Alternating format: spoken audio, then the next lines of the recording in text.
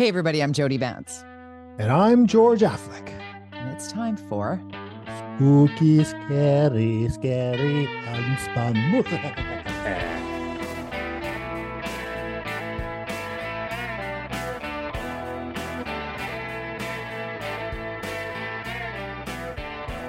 Do you like Halloween? I'm not a big dresser-upper, but I loved it when the kids were younger and trick-or-treating and all that stuff. No more trick-or-treating. I miss that. But I don't like costumes. I don't think you do either, do you? You're not a No, costume. I think yeah, no. not a We fan. every year we have this conversation, and I Yeah. reiterate Yes. the fact that I worked in bars for long enough that I had to get dressed up each year for the weekend, and Yeah. it always brought out the worst in people. I don't know. I It's never supposed to be liked cold it. this weekend, so not the. We'll see how that works out. As somebody with a dog who is terrified of fireworks, I always pray for rain. I We don't know, have fireworks in Vancouver. hot take. We Oh, don't have yeah, fireworks in right. Vancouver. Oh my gosh. Okay. Okay. Hey, ask me what I did this week.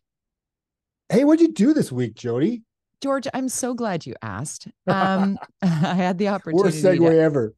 I know, Just let's get to it. the BC Restaurant and Food Services Association, the BCRFA. You know, Yes. Ian Tostenson, BCRFA, you would hear him on the air all the time talking about what restaurants need to make it through COVID and patios and all the He's been discussions a around. huge champion for so Huge many things over champion. the last several years, not Oh even gosh, sometimes yes. related to restaurants. It's like just Right. small business. And Uber and Uber. ride sharing in Yeah. general. But Ian And Tostenson sharing. Yeah. he's had me host the BCRFA Hall of Fame dinner. This will be my 6th year doing it. Oh, Granted, there was like a break for COVID. We haven't been there for 3 years or this 4 years. And it's always such an awesome event. It happens at the Italian Cultural Center. Imagine 350 to 400 typically, but this year was 430 people in a room, all of them, the movers, the shakers, the chefs, their teams, the suppliers, their teams, the hospitality and service industry, leaders. Like it's quite the room. It's, you look around the room, you're like, oh, I guess for me it's a little elevated in terms of recognition factor because my significant other is a chef. But it's such a fun event because, George, it's kind of like hosting an event with a room full of politicians because they all don't typically get together and fraternize, I guess. They're usually working it. And so we did 24 inductees. But anyway, I digress. I had the opportunity to meet the Lieutenant Governor, Janet Austin. She was sitting at my table and I got to meet her beforehand. Her security came through. It was quite the deal. Oh my goodness, is this woman ever awesome? Holy. She is quite. I've met her a few times, and she's such a nice person. She was giving me compliments, and I didn't know what to say. I'm often verbose, not tongue tied, and I was tongue tied. She's normal. Yeah. She's like a normal Weird. person. Wow. She was YWCA, I think, before that, right? Yeah. And did amazing work there. Built out their whole building down. Yeah, I think that I've met her a few times, and I think what's interesting is, first of all, I don't think she is apolitical, but I think she is now. And I think her term is up, but there doesn't seem to be any movement to move her along. I haven't heard of them. Usually it's 5 years. They kind of talk about that, but there is so they just keep renewing it. So she seems to be keeping the NDP happy because she was put in there by the Liberals. So now defunct BC Liberals. Can we talk about them for a little bit too? We could talk about leadership on a number of levels. Where do you want to start? And the restaurants. We can talk about that. Oh yeah. Let's do that first because that is man. You were at an event where the pain must have been. They talked about it. They talked about an industry that's just continues to being hit. I mean, as a small business owner, things have not recovered. Unless I'm in a vacuum or living in a fantasy world, it's tough out there for small businesses. And as a person who markets small business, I can tell you it's what it's like, and restaurants for that matter. I have restaurant clients. it's tough out there, and restaurants especially have always had it tough. The margins are so tight. I So worked at tight. Pizza Hut and Mr. Mike's when I was younger, and got was the assistant manager at both of them, and certainly at Pizza Hut, where you count every single piece of every single pepperoni. It's very machine, very, very optimized as far as the way chains work. So I Yeah. was taught all that stuff. And so the math on every single little thing. And so Yeah. the margins too. And That's Brian's margins in job. Pizza Hut. Yeah, That's margins are my good in Brian's some job. restaurants, but not Yeah. most. He's the 5% weight guy that does the math. creates the food that fits into those margins, right? Like anybody can make a delicious piece of cornbread, but you want that cornbread to cost you $1 that you sell for $5. You don't want it to And cost that you you make 4.50 500 of and them then or whatever. right? Yeah. Yeah. And it needs to hold well, and what is it? Does it Yeah, it's a freeze? science. Can you make it quickly? Does Mhm. it use all the ingredients that you already have? Are you bringing in ingredients that you need to use just for that? And what does that cost? And then there's labor, because people are like, how does this salad cost so much? And Brian explains it in detail. But again, like you said, I mean, the margin of profit in restaurants is razor thin, and with the Mhm. affordability crunch, with the cost of doing business, the Inflation. property costs, the highest and best use things that have seen longtime restaurants shut down. I mean, Bishop's is gone because the lease Mhm. was like, So we're many gonna restaurants raise it, gone. and he's like, no, you're not. It's not worth it anymore. It's really sad to see, and the big box restaurants take over because the mom and pop shop, the small business, can't do it. Yeah, it's and not to mention the price of gas. The price of gas affects the price of shipping goods. Now they got climate change. There's a sugar shortage right now. Did you know that? I have There's a heard that. sugar, like, I mean, those I are the don't things cook. that, yeah, right. Or shop. I do the cleaning. Oh, Amanda is the magical person who does all the making of food and purchasing of food. And she actually came home with a giant, giant bag of sugar. And I'm like, what the hell's going on? It was $14. I'm like, okay. She said, the small bag is $14. I'm like, wow, okay. So like we have a restaurant now in our house because we've got this sugar that's like the giant. big, You've yeah. seen my home. A big bag of sugar takes up 25% of my home space, so my living space. So Amanda makes delicious food. I follow along on her food. I've never had the pleasure of coming for dinner yet. Nudge, nudge, wink, wink, hint, hint. So yeah, we got to support our local businesses, local restaurants in particular. As we did through the pandemic, and I know we talked a lot about that. I go down to the small mom and pop place at the end of the street, and I'll go out of my way to buy a gift card and gift it to somebody, and then pump the tires of that place. And we've got to, in order to keep moving forward, because I think similar to what you were saying about your business, during COVID, when we were all like, oh God, the world is shutting down, we're going to all be. And then it was like, oh, actually, no, things are humming along because the stimulation was still there with CERB and loans and da da da. And now the CERB and the loans and everything. Yeah, it's like, yeah, not you, not you, not you. And the cutbacks they made are real. lots of cash available. Most small businesses, especially restaurants, took advantage of that because most businesses, I mean, like to bootstrap it, not borrow money if you can avoid it. But that was a crazy time, and most businesses in Canada took that CERB money, especially along with the BDC money, which was made available, $100,000 in loans, and so and now the BDC stuff is always immediately payable, backable, but the CERB stuff was due the end of December, and now they've extended it to 2024. Everybody's excited about that. And Ian Tossinson, you mentioned him, was a big fighter for this. And everybody was excited at first. Then they read the small print, and it was like a 3-month extension into 2024. Right. And then you have to make a decision. A little tip, though, for those people who are in this, because I'm dealing with this myself and my clients, and so my accountant, who would talk a lot about this stuff. So the max you probably board would have been 60,000. If you pay it back, before March 31st, you could pay back 40,000, whatever that percentage is, depending on how much you got, but 60 being the max, 40 payback. So $20,000 free cash. But a lot of companies may not be able to do it. So there's two things that are kind of positive about this. One is that when you took that money, you had to take it as revenue, that $20,000. So you now get, if you just accept, I'm not going to get the 20,000 deduction, I'm going to pay back the 60, then you get a tax deduction as a negative revenue stream, but also the interest rate's only 5%. It's fixed, and unlike the bank money. So if you were to borrow money to pay back 40, and so you get the 60, at 8% or 9% or 12% or whatever, you got to do the math on that. And 5% right now, it's a pretty nice interest rate. And so you got to do the math on that over 3 years. Is it worth? And I think the government is kind of hoping for this, so that this is their backup plan, is that they're subsidizing the payback process, the fixed 5%.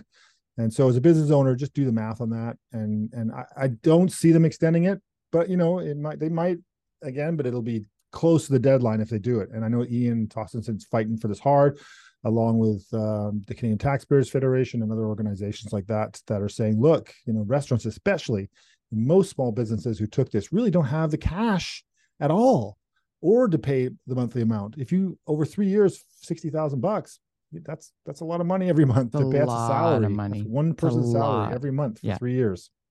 So it's going to hurt in March for sure. Yeah. Do your due diligence on what the plan is. I want to talk a little bit about Airbnb, because that was a big story last week with the provincial government sort of shoehorning in and saying, hey, municipalities aren't managing this enough or whatever. So, it's not moving the meter. Status quo is not working, is basically how I interpreted the announcement on this. But it has ruffled the conservative side of the political spectrum in saying, hey, get your hands off my property, literally, because you have to actually host in your primary residence in order to have an Airbnb now. And it's got to be, you can't. I know people that were renting places, moved out of their rental, and then Airbnb'd their last 2 rental places, unbeknownst to their landlords. Like they were running hotels. Yeah. And they were, but some argue, and certainly John Rustad, the BC Conservative leader, is coming out hardline right now saying, the provincial government should have no say in the matter. It should be all on municipalities, which of course we know municipalities can put all kinds of rules on stuff, but don't have the people to enforce it. And it's like, what will work here? What will work to help solve the problem? We don't have enough hotel rooms, that's for sure. So another thing that Ian Tossens is always arguing for, saying people come here and eat, and they stay at restaurants or they stay at hotels. If we don't have any hotels, they don't eat at restaurants. Yeah, it's a problem. It's more of a political problem. And John Rustad from the BC Conservatives, I will put it out there that he's fighting a losing battle politically on this, because believe me, I fought this battle. His argument is about land control. I also argued that when I was there. Also, this insipid, neighbor looking at your neighbors and spying on each other. I don't like that at all. But most importantly, what I always argued, and Vancouver is the perfect example of how this policy does not work. We've had the strictest Airbnb laws in Vancouver, in the country, if not North America, for now since 2017. And guess what happened? And the sell job on this was, we need more affordable homes. Too many homes are being used for Airbnb, and that's why we're unaffordable. I mean, it's such BS. The two are not connected. There's maybe a teeny connection. The challenge, of course, as we know, is not about Airbnb. It's about how fast we build things, how things we get approved, the cost of construction, staff, blah, blah, blah, blah. We're not building enough homes. We've had this discussion so many times. But from a PR point of view, for a politician, you can't. I've tried. Believe me, I tried the last couple of weeks on Twitter to explain this, and you just don't get any pickup on understanding the concept that this ability to spin this Airbnb as a solution to affordability is such an impossible argument to win, to say it's not the solution. And control of Airbnbs has nothing to do with it. It's all just about control. Not to mention, when you start creating government restraint and control of things, let's look at taxi licenses. How did that work out for government when they started putting licensing? Guess what? The taxi licenses went to $1 million at its peak. These kinds of things, when the government gets involved in any kind of private sector operations, it just means things are going to get more expensive and more black market and more messy and bureaucratic. It doesn't fix the problem. The sell job on this was affordability. It's not solving that problem. What is going to solve that problem? More places to live and more hotels. Simple. Okay, so I have a little bit of a different POV than you do, not surprisingly for our listener or viewer. But I acknowledge what all of the things you're saying, because I just don't look at this move with Airbnb being one that's going to solve anything.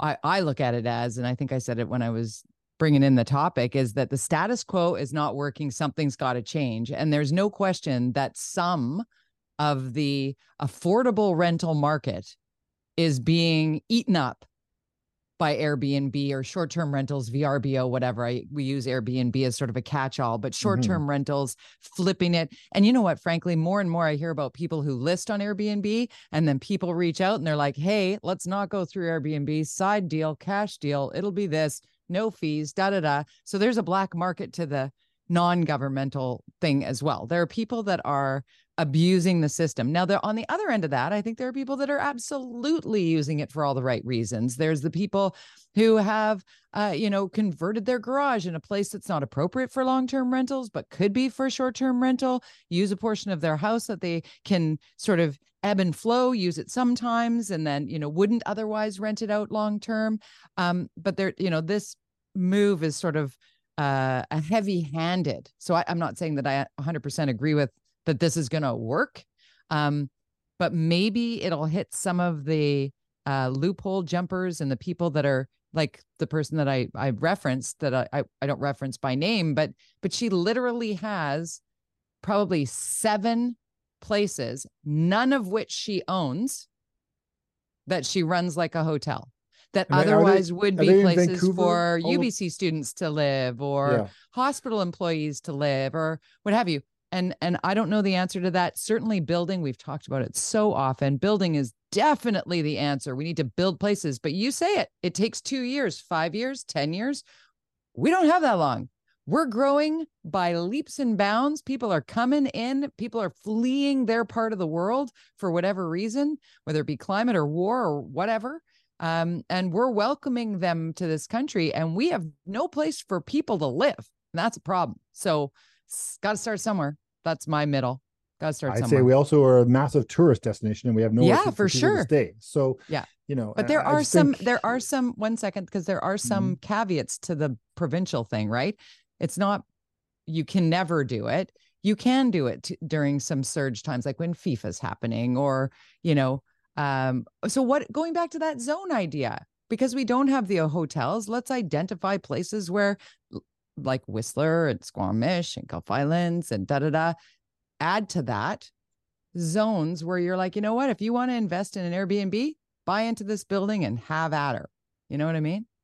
Like, don't they do that in other jurisdictions? Less government is better government.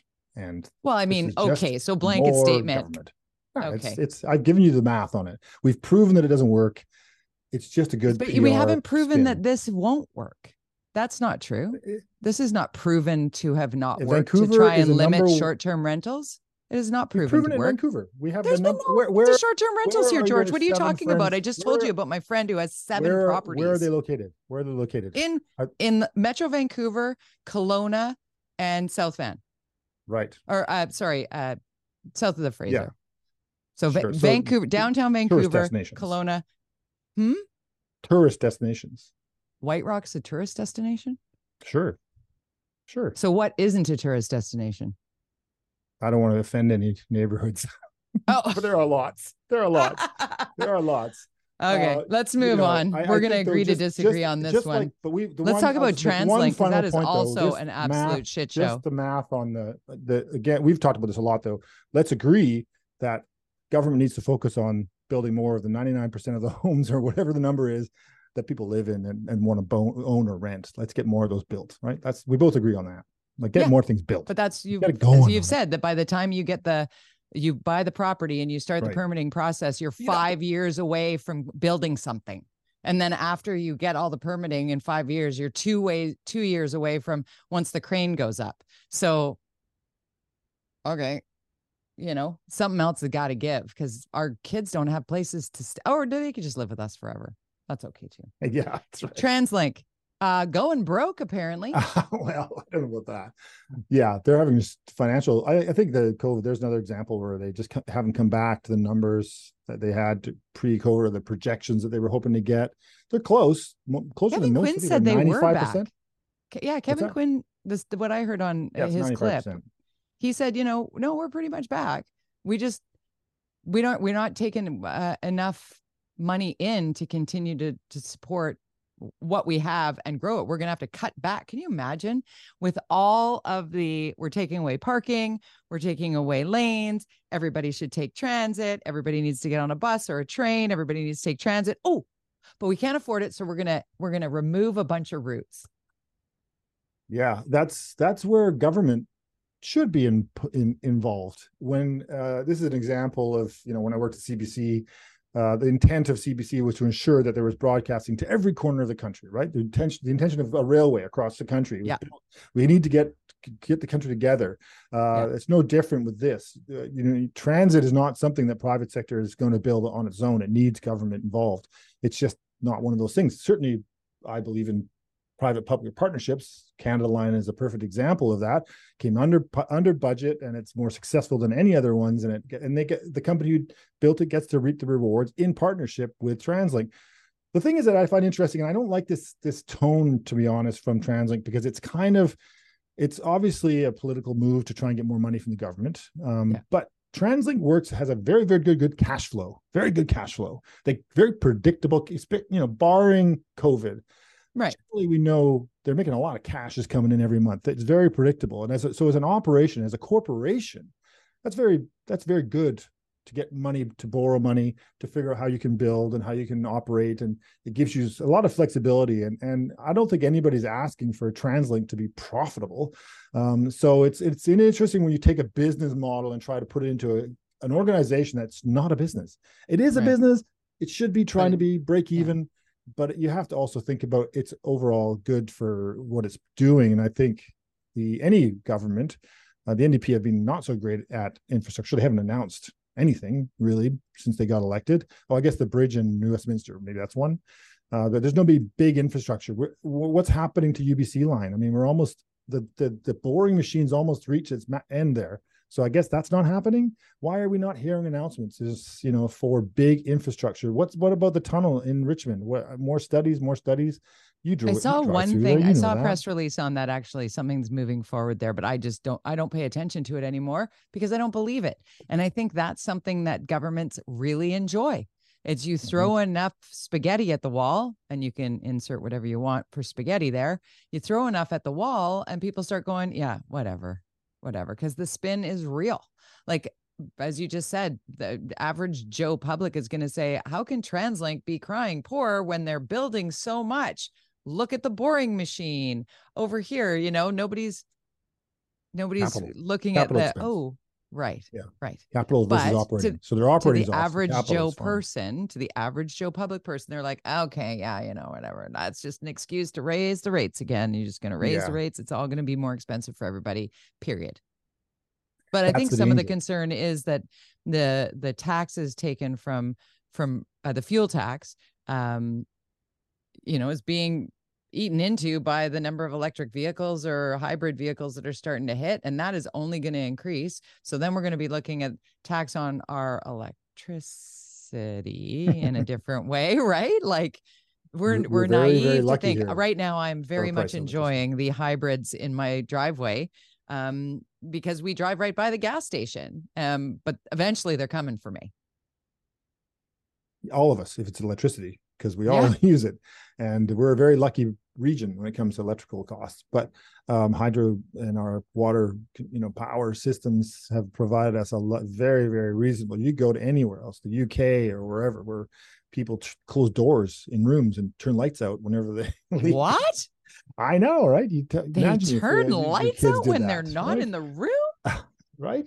They turn heat off. Every room has a heater, and they turn it off and close the door. And it's very it's something that we don't have to do. We did growing up. And in my single family or single parent environment, early days, oh boy, it still makes me crazy when Brian will be going in and out the door on a day like today when it's really chilly outside. I'm like, close the door, heat the neighborhood. heat in the neighborhood. Could come back. My mom was all about But it. your point of the electric car thing is an interesting one because there is a big subsidy right now for buying electric cars. Yep. I think $6,000 to $8,000 per electric car. That's great. Fully electric, just to be clear. Fully electric, yeah. Not a So I'm not hybrid. sure. Yeah, there's nowhere to plug them in. So whatever. No. I But actually, you know what? I had a friend of mine say this to me just this past week. She had a Tesla and she took it back. She took it back. She had too much anxiety around charging the vehicle and not being able to go the distance she wanted to because she wasn't sure that she could charge up. So she got a hybrid and yeah, now she enjoys it. It's like, okay, gas when I need it and electricity when, I can if it's keep your on only that car, routine. I would say, don't get electric at this point, especially if you are not really close or you don't have a charger in your building or Right. home or you don't have close access to the big superchargers. Yeah. But We run a I cord across the just think that sidewalk. the challenge with the TransLink and the power costs and infrastructure costs is, you got to make brave decisions. And I don't see a lot of that happening these days. Big decisions are not being made. And you can blame COVID for a little bit longer, but eventually we're going to need, pavement politics. We need some big things announced, and we need those kinds of things done, especially as we head into a recession or are in a recession. If you ask restaurants, we need stuff. This is where government should get involved, but they've all, federal government certainly maxed out. We're seeing that right now, a lot of angst federally because of the debt, which causes inflation. Provincially, though, we're not as bad off. And so we have more flexibility for the province to be making big announcements. But quite often the province needs the federal government as a partner. And if you can't get the federal government a partner, you got to do private-public partnerships, which the NDP are opposed to. So that's not happening. No. Okay, we got to wrap up pretty quickly, but I want to just touch on some of the things that are happening in the United States because they are so big. Obviously, we could talk about the Middle East. We could talk about the mass shooting rampage in Maine. We're not going to go there. Let's talk about the spin around the appointment of Mike Johnson as the Speaker of the House after all the drama.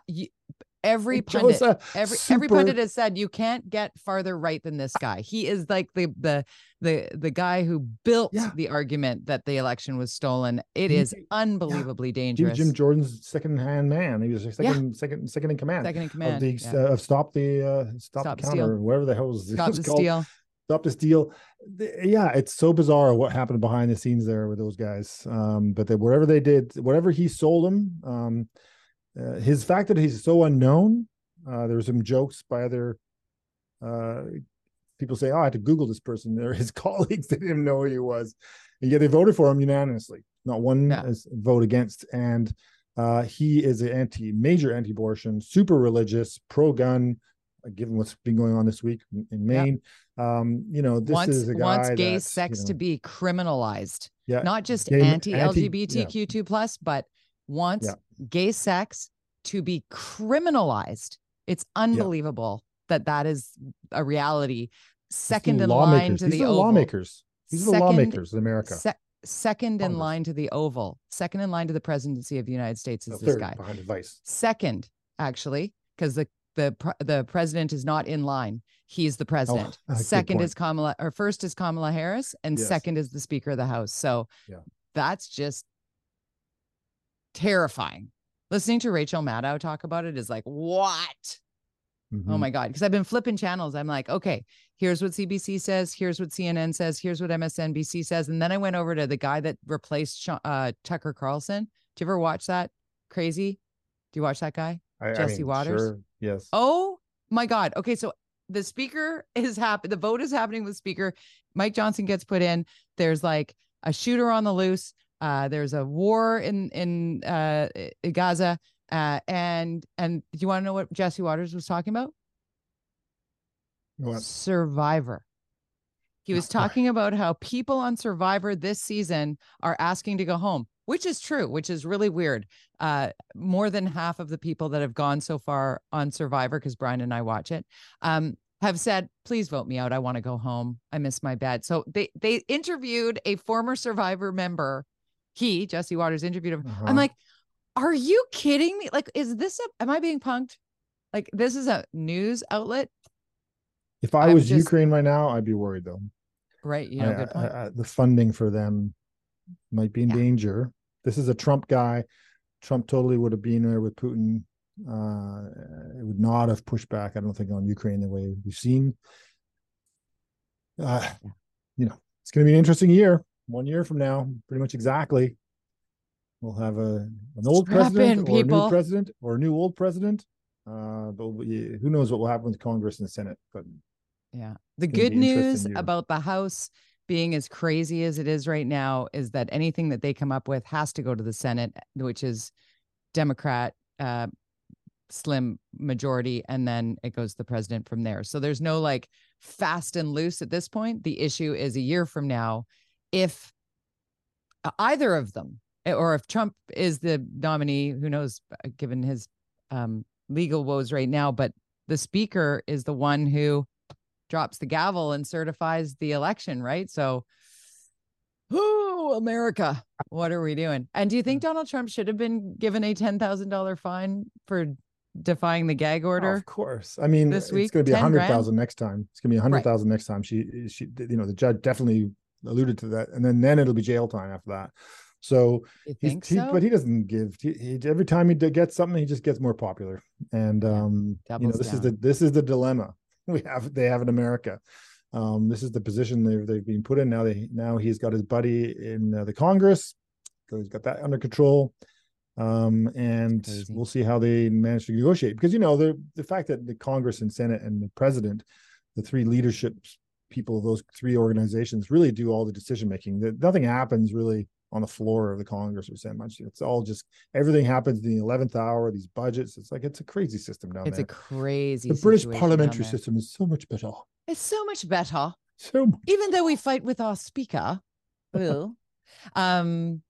So, when you want to find George and all of his amazing tweets, and the more controversial he gets, the more powerful he gets, George _Affleck. George _Affleck. On Twitter. You staying on Twitter? You like it? You're going to continue? Oh, yeah. Extra. Oh, okay. Yes. I even pay the extra so I can do really long X's, whatever the hell they're called. How much does that cost? Not that I'm ever going to pay for $100 a year. Yeah. That's good. I like it. I got all the streaming services instead. I'll let people bring me content for money instead of providing it to them for money. Pay to give content. I love your TikTok though. I always mention the TikTok because Curve Communications TikTok is so great though, but your persona is so funny. You can find me on Instagram and on Twitter at Jody Vance, Jody with a Y, at Jody Vance, unspunpodcast.com. Tell your friends to tune in to listen to George and I argue. See you later, George. See you next week. Bye.